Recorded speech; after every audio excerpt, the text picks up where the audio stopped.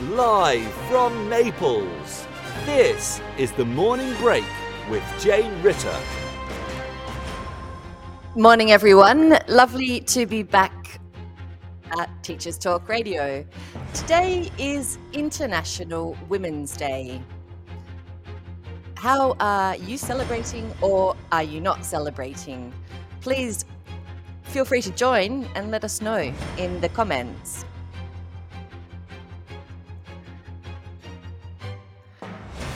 Live from Naples, this is The Morning Break with Jane Ritter on Teachers Talk Radio. Tune in live at ttradio.org, or to join in the conversation, download the Podbean app and search Teachers Talk Radio. Follow the hashtag TTRadio. Tune in, talk it out with Teachers Talk Radio.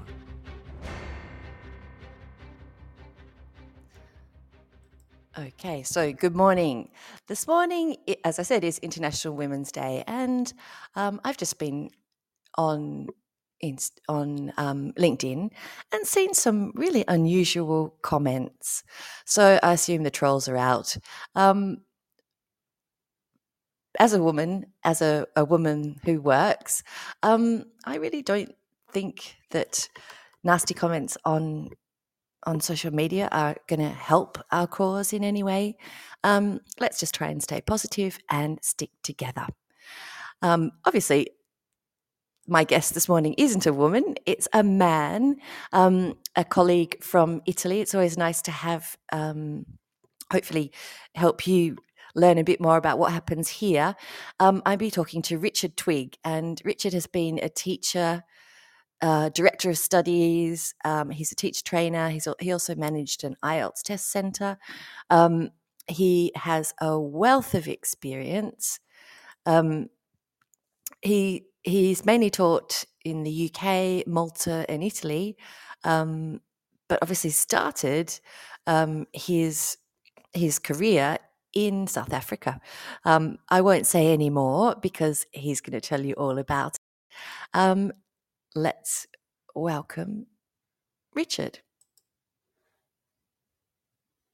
And good morning, Richard. How are you today? Lovely to have you. Hi, good morning. Thank you very much for the opportunity. I'm doing well, thanks. And yourself? Well, tell me, where are you based exactly? I'm based in Collegno, which is a suburb just outside of Turin in the north of Italy. And what's the weather like at the moment? Quite sunny, actually. It's been a little bit hit and miss, but computer's telling it's 12 degrees, so it feels quite comfortable. It's pretty cold down here in Naples, but then winter's always shorter here, I think, for us. Okay, yeah, no, it tends to fluctuate quite a bit up here. So now, Richard, you've had quite an interesting teaching journey, or teaching and training journey. Could you just tell our listeners a little bit about you and where you've been, what you've done? Okay, well, yeah, some people call it a bit of a checkered history. You can probably tell from my accent that I was not born in the UK. So I actually started my teaching career in South Africa as part of my military service. I was an officer instructor, and we had to prepare lessons sitting on our beds. And I trained other recruits to become officers after myself. So that was my first dabble in teaching. And then I went to the University of Huddersfield, where I did my certificate in further education, which is equivalent of a PGCE, but because I don't have a degree, I did the Cert Ed. And then I went to York College, was teaching post-compulsory education, post-16 education. Then in 2005, my wife and I decided we were tired of the cold weather in the north of England, and we moved to Malta. And having a look around, I said, okay, well, I need to train as an English language teacher because Malta, that's one of the big things in Malta. So I did my CELTA. And then basically from then, I haven't really looked back. I did my FTBE business English course when I arrived in Malta. Exactly 2 years after doing the CELTA, a very foolish decision, but I did it. I did my Delta. I managed to pass. I wouldn't recommend that to anybody, not even to my worst enemy. Exactly 2 years. That's quite, I mean, they kind of recommend 3 or... Yeah, I would recommend people to have 5 years because you need the experience. I was struggling for experience. I did manage to get a distinction in my extended assignment. Wow. But I passed the other 2. But it was hard work. But my goal was to become a director of studies, and in Malta, that was a requirement to have the Delta. And then I carried on teaching. I was director of studies, moved to Italy, and then I started to get into language coaching. So I've kind of still teaching, but trying to do a bit of language coaching as well. So that's been a kind of checkered teaching history. You worked in Milan for quite a long time, but you're based in Turin. Did you commute or? I commuted every day, Wow. 2 hours each way, Monday to Friday for 6 years. Oh my goodness. And what do you do on a train for 4 hours a day? Well, the whole journey was 2 hours from door to door. So luckily there was a high-speed train. We had a group of about 6 or 7 of us who all met up on the platform in Turin. I can see had a good we had a good chat. I managed to use my broken Italian. Or from all different sectors, these people were. And then we'd meet up in the evening. And because we were regular travelers, we got the Frecciarossa card. And in Milan, they offered a free aperitivo. So we used to pop into the Freccia lounge and have our aperitivo before we jumped on the train, said goodbye at 8 o'clock or whatever it was, went home. And it made the journey a little bit more enjoyable. A lot of the time in the morning, I used to nod off. In the evening, sometimes I would catch up with emails and do a bit of work. But it's only afterwards that you realize just how tiring it was when you've done it for 6 years. It's quite a... Yeah. I think, commuting is something that I haven't had the fortune of doing. I'm kind of lucky living in it's a very compact city. Okay. So, I can get up and down on a funicular quite quickly. Fantastic. It was a baptism of fire because I'd lived in Malta before, and my morning commute was 7 minutes. So from 7 minutes to 2 hours, it was a bit of, in the beginning, it did take me a bit of time to adjust. That could be a new radio program. To commute or not to commute? Commute. Exactly. Yeah. And what is a reasonable commute and what is seen as being ridiculous? Getting back to teaching.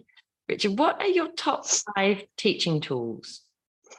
Quite difficult, really, if I have to think of my main teaching tools. I would say probably now, as a result of COVID and the situation, I'd have to say probably Zoom, because I do so many lessons online.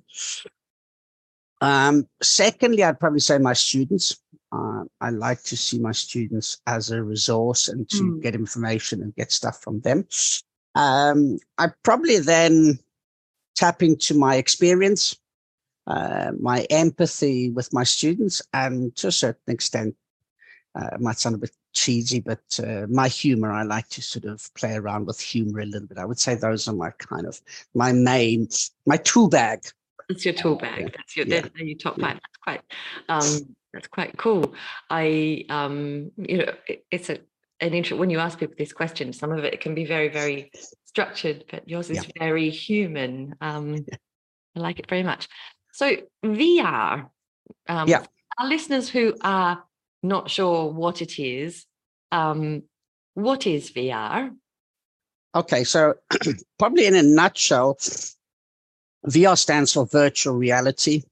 And it's probably best known or came to light as a result of Mark Zuckerberg renaming Facebook, or the holding company of Facebook, to Meta, to envisage this idea of the metaverse, which he was hoping was going to be an alternative universe that people are going to live in. But for me, I see VR, for those people that possibly saw them, didn't see them, if you can remember the Google Cardboard, where you had these little foldable things and you could slide your mobile phone in. Possibly even going further back to the old kaleidoscope where you used to look in as a child and used to see these pictures. The key thing is it's that, not necessarily on steroids, but it's an extension of that, where you put on the goggles and you can be completely immersed in a different world. So you are literally in another reality, and the reality is obviously not real, so hence virtual reality. And you basically interact with avatars. So you are not obviously a real person. You don't appear as yourself. You appear as an avatar, is what they call it, the characters or the people. So we're going to get onto how you use it in the classroom, but what prompted your interest in VR in the classroom? How did you begin? I kind of stumbled across it. I've always been interested in technology in different forms. Probably from as a child. I'm not a computer gamer. I don't own a computer console. I never have. I was terrible. I couldn't even play Pac-Man. That's how bad I was at computer games. Oh, come on. Play Pac-Man. No, I failed at Pac-Man. That was my my brother made me wear that badge with pride. And so from that point of view, I was always interested in dabbling with technology, and I'd done a couple of presentations or looked into using technology in the classroom. And then I stumbled across it through a gentleman who might be well known to people, Jonathan Dykes, who was at that time part of International House. And he'd come over and he'd done the inspection in Milan, and he started talking about a project that he was working on called Virtual Reality for Language Learners. And when I heard about it, it just sparked an interest, and I looked into it and I said, hey, this is something that was quite cool. So it was just literally by chance that I stumbled across it. It was not something that I'd gone looking for. But how can teachers integrate VR in the classroom? Well, I think the first thing to say is that, like any technology, virtual reality is not there to replace. It's not there to be an alternative classroom. This is my opinion, obviously. It's there to enhance the teaching, just in the same way that we use a course book or we use a video on YouTube, or we get the students to use a mobile phone or a tablet. And one of the key things with VR that is different for me from using a computer, a tablet, or what have you, is that the students can actually be 100% immersed in that world or in that environment. So they could, for example, be studying something in geography or in their language book, and they're talking about countries, and maybe it's Sydney, and there's a Sydney Opera House. You can actually transport them, and they could be standing outside the Sydney Opera House and looking up at it. And the key thing is they actually feel as if they're there, but they haven't left the classroom. But they're not looking at it from a computer screen and seeing all their friends and having the distractions. They physically, wherever they look, up, down, left, right, they are in front of the Sydney Opera House. And that, for me, is what makes it so exciting. You must need a lot of technology to get that. I mean, what kind of things do you need for the classroom? No, fortunately, it's actually relatively simple, considering what you can do with it. The main piece of technology is what they call the VR headset, the goggles.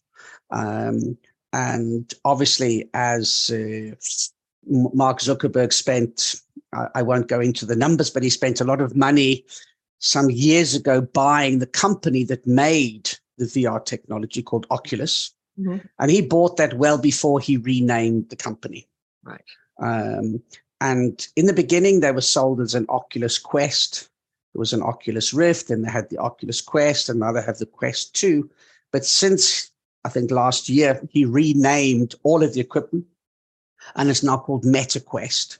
But the standard headset costs, I think it now retails for 499 euros, but I heard recently that the price is due to come down again. They've just put it up by 100 euros, but I think Facebook has realized, or Meta's realized, its sales. I mean, there are 20 million, they've sold 20 million headsets. So there's a fair few people out there. People probably have heard about the MetaQuest Pro, but that retails for 1,600 euros, and that's for serious gamers. That's mixed reality. So the classroom one is literally a headset. Let's call it 500 euros for argument's sake. And with that, you get your hand controllers, and after that, you don't need anything. You have your one headset for the classroom. You need a whiteboard, interactive whiteboard, data projector screen so that the students can see and share the experience. You don't need cables. You just need a Wi-Fi connection. And the way that I see VR is that you should just have one, possibly two students wearing the headset. So you're not trying to put the whole class in and then losing classroom management and who's going where and doing what, and having great communication. So, one headset, 500 euros, and most of the apps you can get for free. Obviously, the games cost a lot of money, but for education, we're only interested in the apps, and most of those apps you can get for free. What do you see as the benefits or the pitfalls? I mean, obviously, in terms of being able to be somewhere, that's definitely a benefit. Are there other benefits? Yeah, I would say the major benefit is the immersion. The opportunity that the students can interact with the world, so they can pick things up, they can move around. At the moment, it's still, I would say, a little bit in its infancy, but with virtual reality in general, they do have the feeling of touch, so you can put what they call haptic gloves on. You can put a haptic vest on, so you can actually feel, if you're doing paintballing, you can feel as if you've been shot. They have haptic shoes, but those are kind of for gamers, education. But I think later on that will start to come. And it's the fact that you do really feel, I've had the experience with teachers that I've trained who sort of said, wow, I felt like I was there. And that for me sums it up. That it's that kind of, it's feeling completely immersed and having that sense that you are in another place, and it brings things to life. Incredible. Pitfalls, I suppose, like anything, it could be seen as another mod con for some people, another piece of technology. It could also, some people are a little bit worried about motion sickness. Oh, I never thought of that. But the key thing there is, there's two different things. There's 3 degrees of freedom and 6 degrees of freedom. And in a nutshell, if you've got 3 degrees, if I walk towards my computer screen moves away from me. And that confuses the brain, because you say, hold on, but I should be getting closer, not maintaining the distance. So if I'm walking and things are moving away, that sometimes starts to confuse the brain. Right. And that's when you start to get motion sickness. But if you have 6 degrees of freedom where you can look up, look down, look left, look right, move closer to things and literally bump into, but you can't bump into them, you just walk through them, then you avoid the motion sickness. But it's also possible to do it seated. So if people prefer sitting, it is possible to still have, but it's not quite the same experience. Incredible. I mean, would this, sorry, I'm focusing on the motion sickness now, but would that happen to people who would normally suffer from that? Or is it just a feeling of... No, I would say it's only those people that I've asked if they are kind of susceptible to motion sickness. I normally say to them just to be aware. So I ask them as a precaution. But I haven't actually had anybody, even people that suffer from motion sickness, so far nobody's told me that they felt sick. What I do try to do is I do try to limit the amount of time. So I normally say, I've never gone that far, but 20 minutes would be the maximum at any one time that I would encourage someone to be exposed wearing a headset. Is it easy to set up a VR classroom? Yeah, it's pretty straightforward. I mean, I would say once the headset is set up, like setting up your mobile phone, you've got your apps and you've got everything you need. Once you have the Wi-Fi link, there's a simple action there. They call it casting, and you are displaying to the classroom what you can see in the headset. So obviously they can only see it in 2D. But at least they get to see what you're doing, where you're going, and they can kind of be part of the experience, and you could describe things to them, or they could ask you to look left, look right, or what's that on the floor, or turn around so we can all see what you're looking at. So it's quite fun from that point of view. You've given us a couple of suggestions how to use it in the classroom. It's also, I can see quite a lot of emerging language seems to come from it. I mean, when you plan your lessons, could you just, I know you talked visiting the Sydney Opera House, and could you just talk us through like a simple VR lesson plan? Yeah, I mean, I've done, one was I used it with a group of 10-year-olds, so in in elementary school. And I asked them either where they came from, where they would like to go to, and I got them to put the goggles on and then to describe what they saw: a tree, a traffic light, a car, a building. And then the other people in the class had to sort of try and identify. So they're very low level. It was just literally using those kind of things. The more structured lesson would be the ones from VR for language learners, or VR number 4LL. And there you have 4 worlds, and each world has 2 activities. And the activities are planned out as a complete lesson. So if we take one, for example, the students are told that there's a problem with the transmission equipment on the space station. And you need to go to the space station and carry out the repair. But there's a caveat. The problem is that it involves a spacewalk. You need to go outside the spacecraft and carry out the repair outside. So it comes complete with lesson plans, but basically in a nutshell, what you do is student would get into an aircraft, press a button to choose the world that they want to go to, and they'd end up in the space station. They've got a number of doors.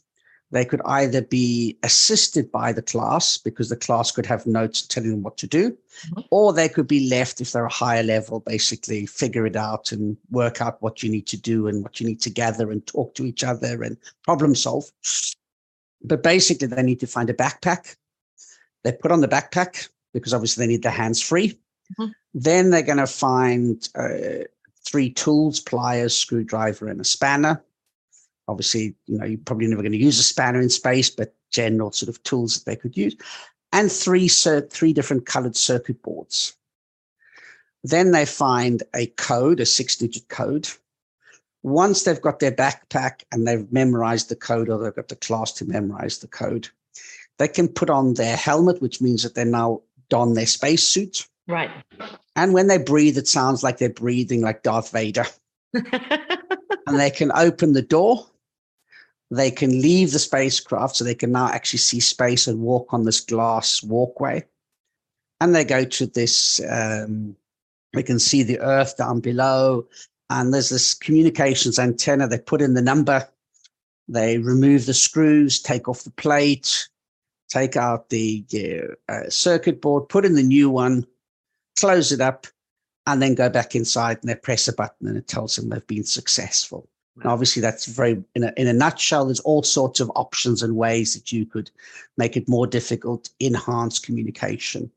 And there, when I've done it, you've got at least 20, 30 minutes of activity. And then the key thing is what you do after that.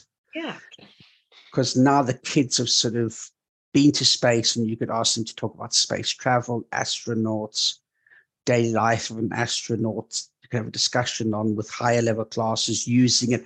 But at least now they've felt a little bit of space, and they feel that they've got something to talk about. They've kind of experienced it in a different way than just watching a video or And you know, things they could have somebody doing a radio interview whilst they're doing the actions. They could have somebody writing a blog. They could write up a summary. We did that for the radio show. Wow, that could be the next one. So I could be exploring, and you could be describing what's happening. This sounds incredible. I mean, obviously, for learners, it must be really motivating. Yeah, I mean, I would say that from all the learners that I've done it with, the feedback has been pretty amazing. I mean, I'll be honest, I tried it with one group, and we spent an hour and a half, which was obviously far too long, and I used different activities, and a couple of people said it got boring. But that was because of a limited time period. But generally speaking, 99% was amazing, incredible, fantastic, so real life, different. And for me, that was just that just gets the motivation of the students. And if you're getting that kind of feedback, how memorable the words, the vocabulary, the language, and you could put in so much stuff will get the students to get out in that environment. They're kind of like sponges then. Yes. In terms of support, do you find that you need to give them more or less support?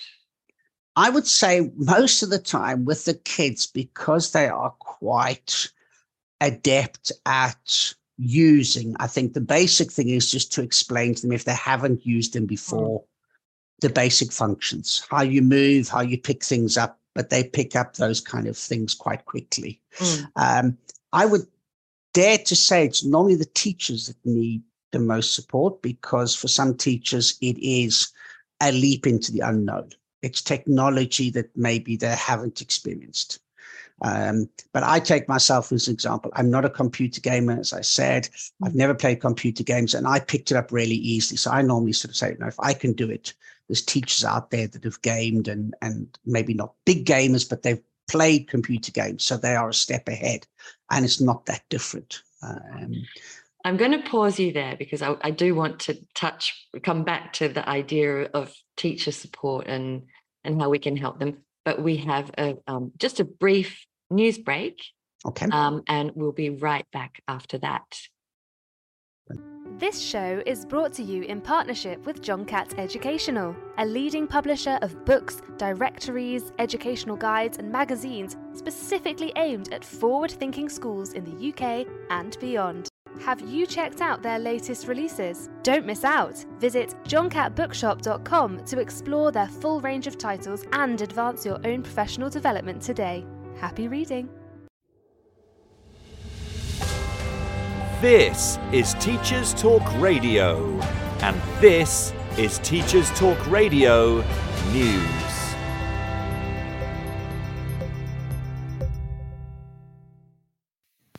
The BBC has relaunched the 500 Words Writing Competition. The competition was first launched on Radio 2 in 2011 by its then breakfast show presenter Chris Evans. The UK-wide contest continued until 2020 with Evans' successor Zoe Ball. It will return in September and will again be backed by Queen Consort Camilla. It'll also be supported by Sir Lenny Henry. The announcement was made on Thursday the 1st of March, World Book Day, on BBC One's Breakfast News programme. BBC Breakfast presenter John Kay said, "We are delighted to be championing 500 words and look forward to stellar entries from talented, aspiring young writers." Up until 2020, the competition had received more than 1 million stories, all written by children and adding up to more than 440 million words. Judges on this year's panel will include teachers and librarians, as well as best-selling authors, which will include former Children's Laureate Mallory Blackman and Charlie Higson, author of 5 of the Young Bond novels. The grand final will feature 50 of the best entries from 2 different age categories, and it will take place on World Book Day 2024. WhatsApp messages by government ministers and civil servants during the height of the pandemic have been causing a stir in many circles since The Telegraph published its series of stories giving insight into a usually private world. Several teaching unions hit out at what was described as contemptible comments made in the WhatsApps by former Education Secretary Sir Gavin Williamson. In the messages, Williamson appeared to suggest that staff were looking for an excuse not to work during the pandemic. There were also comments made by former Health Secretary Matt Hancock, who referred to teaching unions as a bunch of absolute arses. Sir Gavin was seen to reply, "They really, really do just hate work." In a perhaps ill-advised series of tweets this week, Sir Gavin Williamson attempted first an apology, saying the comments were aimed at some unions and that he had the utmost respect for teachers. But many of those replying pointed out that unions are made up of teachers and that cannot be separated. They and union leaders went on to point out that teachers worked throughout the pandemic. National Education Union Joint General Secretary Mary Bousted went on to say that she hoped that the present Education Secretary, Gillian Keegan, did not share the contemptuous attitude whilst the current pay dispute continues. Whilst the pay disputes continue in England, they are possibly just getting started in the Channel Island of Guernsey. NASUWT leaders on the island say that local members have voted overwhelmingly in favour of industrial action over pay and workload. According to a report in Guernsey Press, strike action was backed by 9 out of 10 voters who took part in the ballot. 57% of members voted. Teachers in Guernsey have been offered a 3-year deal with a 5% increase in 2022, a 7% increase in 2023, and an increase of 1% below inflation in 2024. Meanwhile, in Scotland, the EIS union has suspended all planned strike action after a new pay deal was offered. The 12.3% increase on the current pay rate has been welcomed by EIS leaders, who are said to be recommending its members accept the offer. The union will ballot its members on the deal, which would see teacher pay rise by £5,200 in April.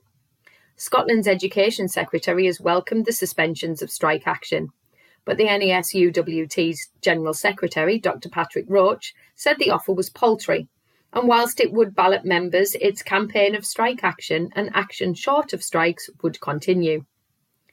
Finally, while strike action causes disruption in schools, the Eastern Daily Press reports that some families have opted for family days out to local tourist attractions. Many of the attractions have created special offers and promotions to make the most of possible extra visitors on planned strike days. Banham Zoo and Africa Alive offered free entry for up to 3 children per paying adult. A spokesperson for the attraction said they hope to provide an educational experience for children to learn about the planet and the environment. This has been your Teachers Talk Radio News with Joe Fox. This is 2 Minute Tech with Steve Woods, your tech briefing on Teachers Talk Radio. Hello, this week we're going to talk about tech for well-being. We all have tech all around us, but what do you do to strike a work-life balance when technology makes you available 24/7? During the pandemic, parents having the ability to directly message or email teachers increased, and for good reason. The issue now is some schools have continued to maintain this communication. Here are a couple of ideas to let tech make your communication a little easier. First, you need to read your school's policy on replying to messages. This will outline what you're expected to do. A lot of systems have an auto response or an out-of-office reply. When you're taking a break, switching this on can send an automated message to let people know you will respond in a timely manner. Here is where you could quote the school's policy. Do not disturb is another setting you could use to stop devices notifying you between set times that you decide. You can also set this so certain people, like family and friends, can still alert you. Delayed response is a setting in a lot of email applications. To create emails at unsociable times, you can set them to send at specific times, allowing you to work when you like, but not go against any timing set out in school policy. Why not tell us what you do with tech for your well-being at TT Radio Official? I'm Steve Woods, and that was 2 Minute Tech. 2 Minute Tech with Steve Woods, your tech briefing on Teachers Talk Radio.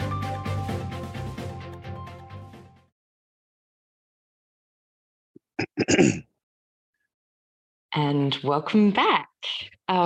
Lovely to have you back with me. As we were just talking about teacher support, the students seem to, obviously navigate often better than us. What kind of, I know you do a lot of teacher training, and you've actually trained teachers to use VR.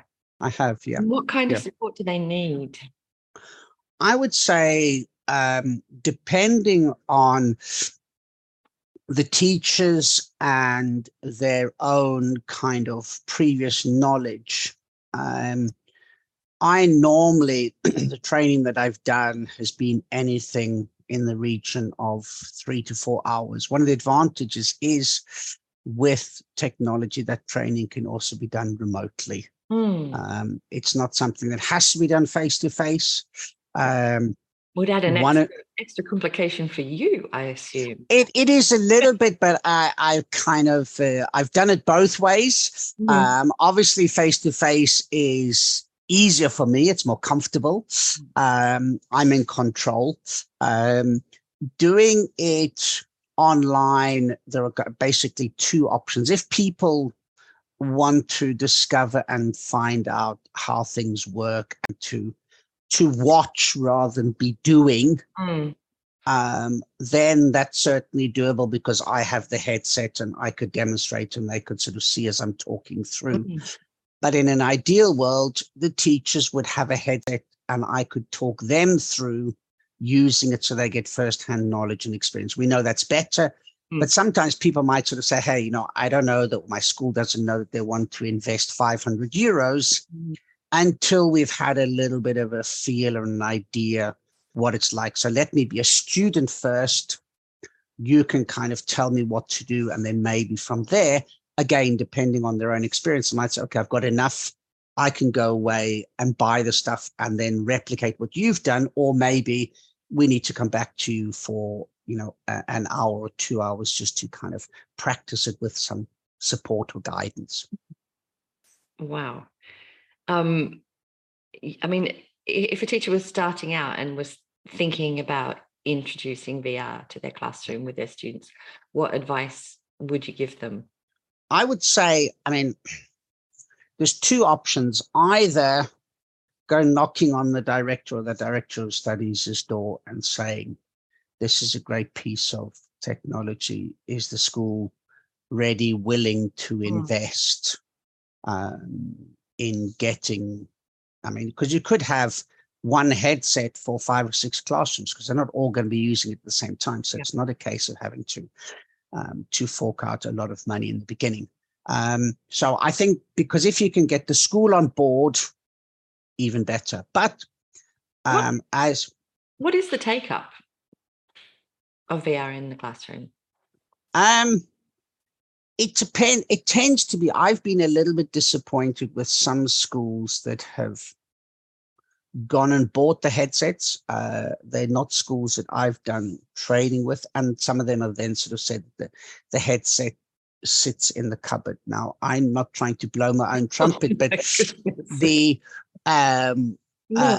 schools that I've trained, and there's one particular school, I did the training online in Poland, and they're constantly posting lessons that they've done using VR with their students. And so clearly, and the owner was the one that approached me and said, I'm interested. I'm going to buy 2 headsets. Can you train up my teachers?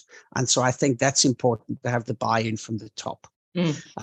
But if there is a teacher out there that says, hey, I really like this, and you feel that it would be a good investment for your students, for yourself, 500 euros, yes, is a lot of money, but it's not an insurmountable amount. You could buy it yourself and you could give amazing lessons to your class.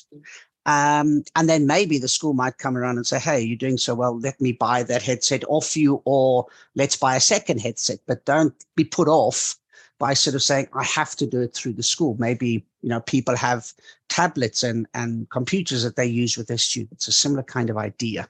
Yeah. But obviously, if the school invests, then it's obviously, they would hopefully invest in some training as well, because that for me is important. You do a lot of international teacher training, don't you? I do, yeah. Tell me a bit, tell our listeners a bit about that.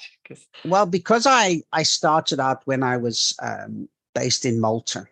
I was just a director of studies at a school in Malta. And then when I left and came to Milan, I was director of studies of International House in Milan. And then the person that owned the school in Malta. Whether he sold it because I left, I'm still not too sure, but he's a very good friend of mine. Okay. And we built up the school together. And then unfortunately, for reasons of love and personal reasons, I left the school, and he was kind of a little bit upset and sold the school quite soon afterwards. But we are still good friends, and we've set up this teacher training company together, Mediterranean Training. And as a result, we've been very fortunate to be recognized by the ELT Council in Malta, government organization. And so they ask us to do teacher training. We also offer teacher training with funding from the European Union in Malta, and also to teachers who are willing to pay. Yeah. And then also I've done that sort of similar training in Italy. So we have a strong base in Malta because of the fact that I was there, and I'm kind of quite well known in Malta, and also Costantino is still there. So that's been quite useful from that point of view too. I mean, if you had to choose, would you move back to Malta or would you stay in Italy? I've given it some serious thought, I must be honest, because life is very different. I had a very good life in Malta. I was a rugby coach, but I've managed to find rugby coaching again in Italy. So I've kind of started to balance things out. And on balance, I think that I would have to be a no. I think possibly if I had to move, it would be another country for a new experience rather than rather go forward and go backwards. Okay, yeah. I mean, I just thought maybe it would be a climate. Yep. Yeah. From a climate point of view, would be a no-brainer. But I have convinced 5 friends to join me for 10 days in Malta to go cycling. So we're going back in May.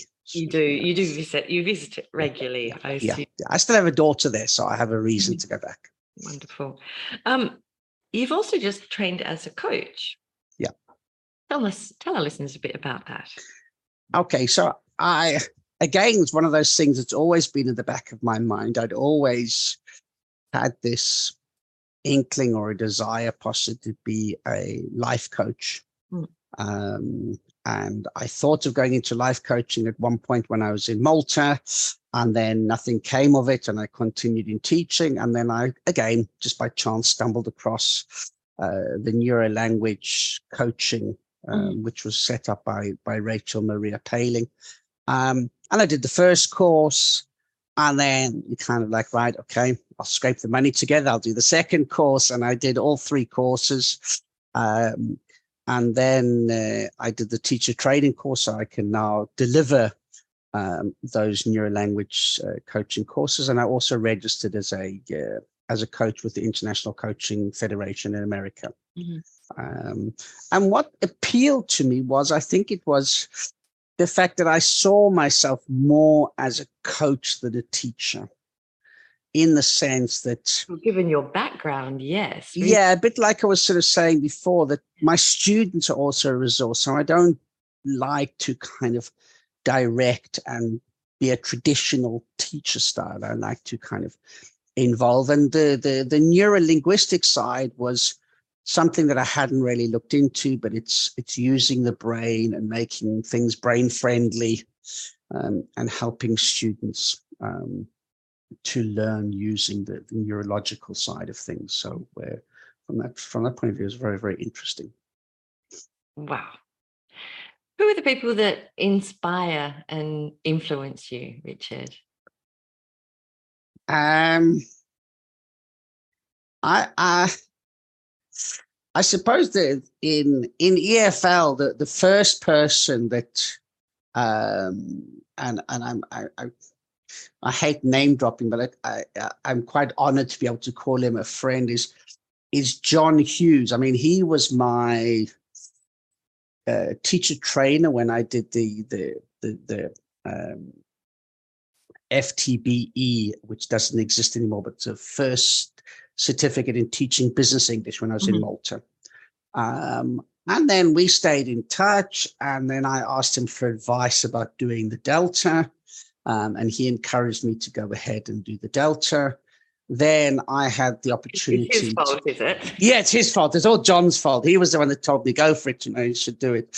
And then I co-taught a FTBE course with him, which was a great honor. But I think that there's a lot of people in EFL and a lot of students that I've kind of helped and taught, and just seeing them achieving their goals and reaching their goals for me is probably as inspirational as some of the big names. I mean, I sort of lovely response. Yeah, no, I mean, I totally agree with you. John Hughes is fantastic. He's doing amazing stuff. He's just sort of launched a course on materials writing. Materials writing, yeah. And that is, that's a really great thing. Yeah, my only bugbear with John is, and if he's listening, he was writing a book for the American market whilst we were doing the FTBE. And he used to sit on my balcony and he was writing, and I was hoping at least he would have put a mention that, thanks to the beautiful views sitting on my balcony, but obviously that never came up. But I know that he was there writing that book in my balcony in Malta when he was. I think it's there. You just haven't read it. I just haven't seen it. It's hidden in the book somewhere. But so it's. And so you've done a lot. What does the future hold? What would be your sort of personal life goal, or what's the future going to be? Yeah, that's if I had a crystal ball, I'm not sure. I was possibly unfortunate to have to make a change just before COVID came. So I've spent the last 3 years trying to set myself up as a freelancer, and I'm still making inroads in that. So I'm hoping that will solidify. I sincerely hope to continue helping students, helping teachers, and building with that.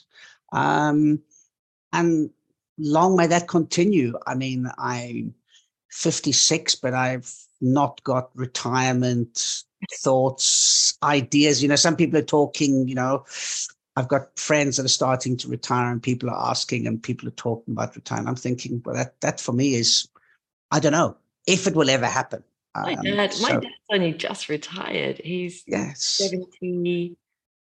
I'm trying to think, how old am I? No, he's about 78. My dad. And that for me, that's my goal. I don't want to put my feet up and get into gardening and do whatever. I just like to continue as long as I can, as long as I'm appreciated, or as long as I feel that I can have something to offer. I would like to continue coaching, teaching, training. Tell our listeners a fun fact about you, something that they couldn't possibly know. A fun fact, an unusual fact that probably people that know me might be quite surprised, but I was the assistant coach and the team manager for the Maltese women's sevens rugby team. Brilliant. And brilliant. I took them to the European Championships in Ghent, where we had to play a big difference between Malta, where we struggled to get enough players together for sevens. We couldn't ever get a 15 together. Men was obviously easier, but the women was more difficult. And we came up against Scotland and Ireland, and they were in the competition because they'd been forced to qualify for it was a World Cup qualifying competition, and they needed to be there to qualify. So obviously it was like the big teams against the minnows. But we beat Israel, so we didn't come last. Wonderful. So that was my. And now, if you were a virtual character, what would you be? Virtual character.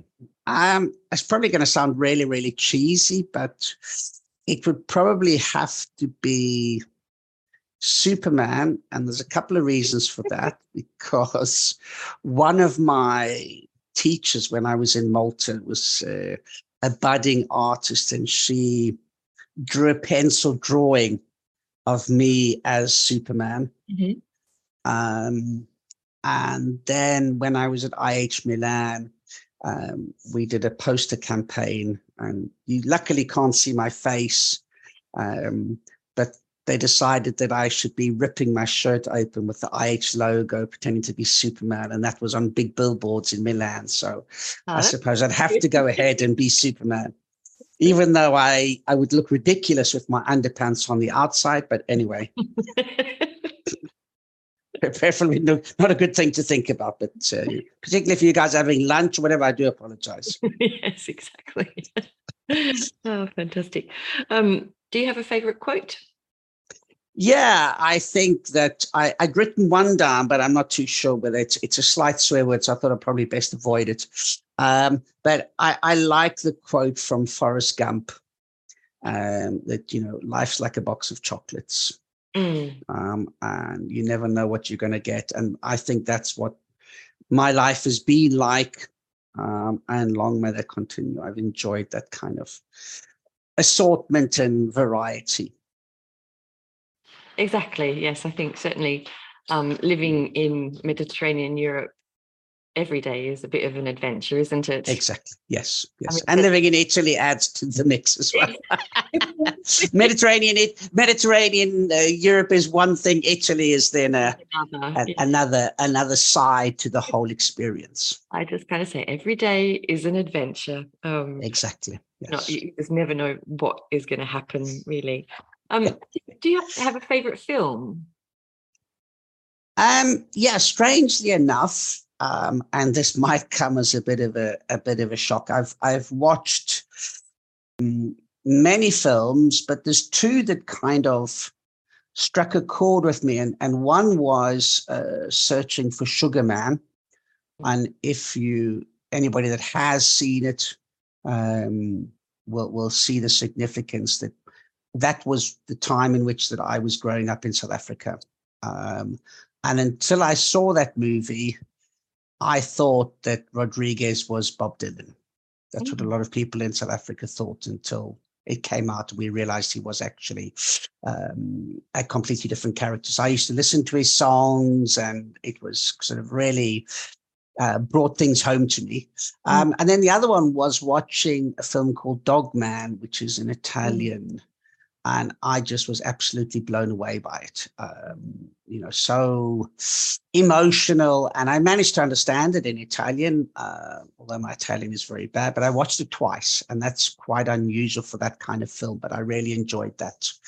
Obviously, there's other great films, but those were just two that left their mark on me, should I say. Well, that will really help our listeners. Good. Thank you, Richard. It has been an absolute pleasure to chat to you and completely open my eyes up to VR and the possibilities. I'm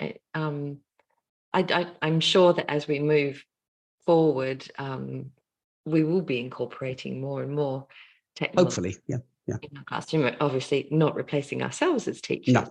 But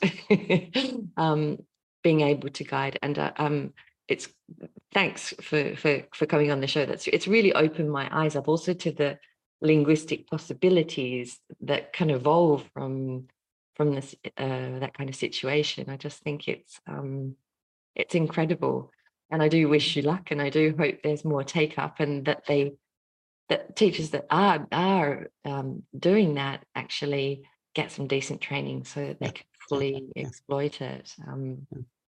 Thanks very much to you for the opportunity. It's been a pleasure to spend some time and to chat to you. So to you. Yeah, we don't do it enough. It's sort of I think now that we're going to start moving around Italy a bit more, you never know, our paths shall cross. I'm fantastic. Okay. And I hope that it is interesting to those of you that are signed in to listen or going to listen later on. I hope that there's been, interesting or entertaining, at least, if not interesting. Exactly. No, my kids have got a headset.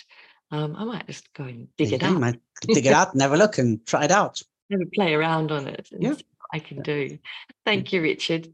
Very, very inspiring and lovely to talk to you. Great stuff. Thanks, Jane. Take care. You too.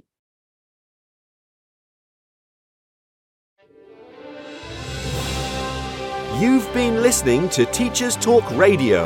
Tune in live and listen back at ttradio.org. We look forward to hearing from you next time on Teachers Talk Radio.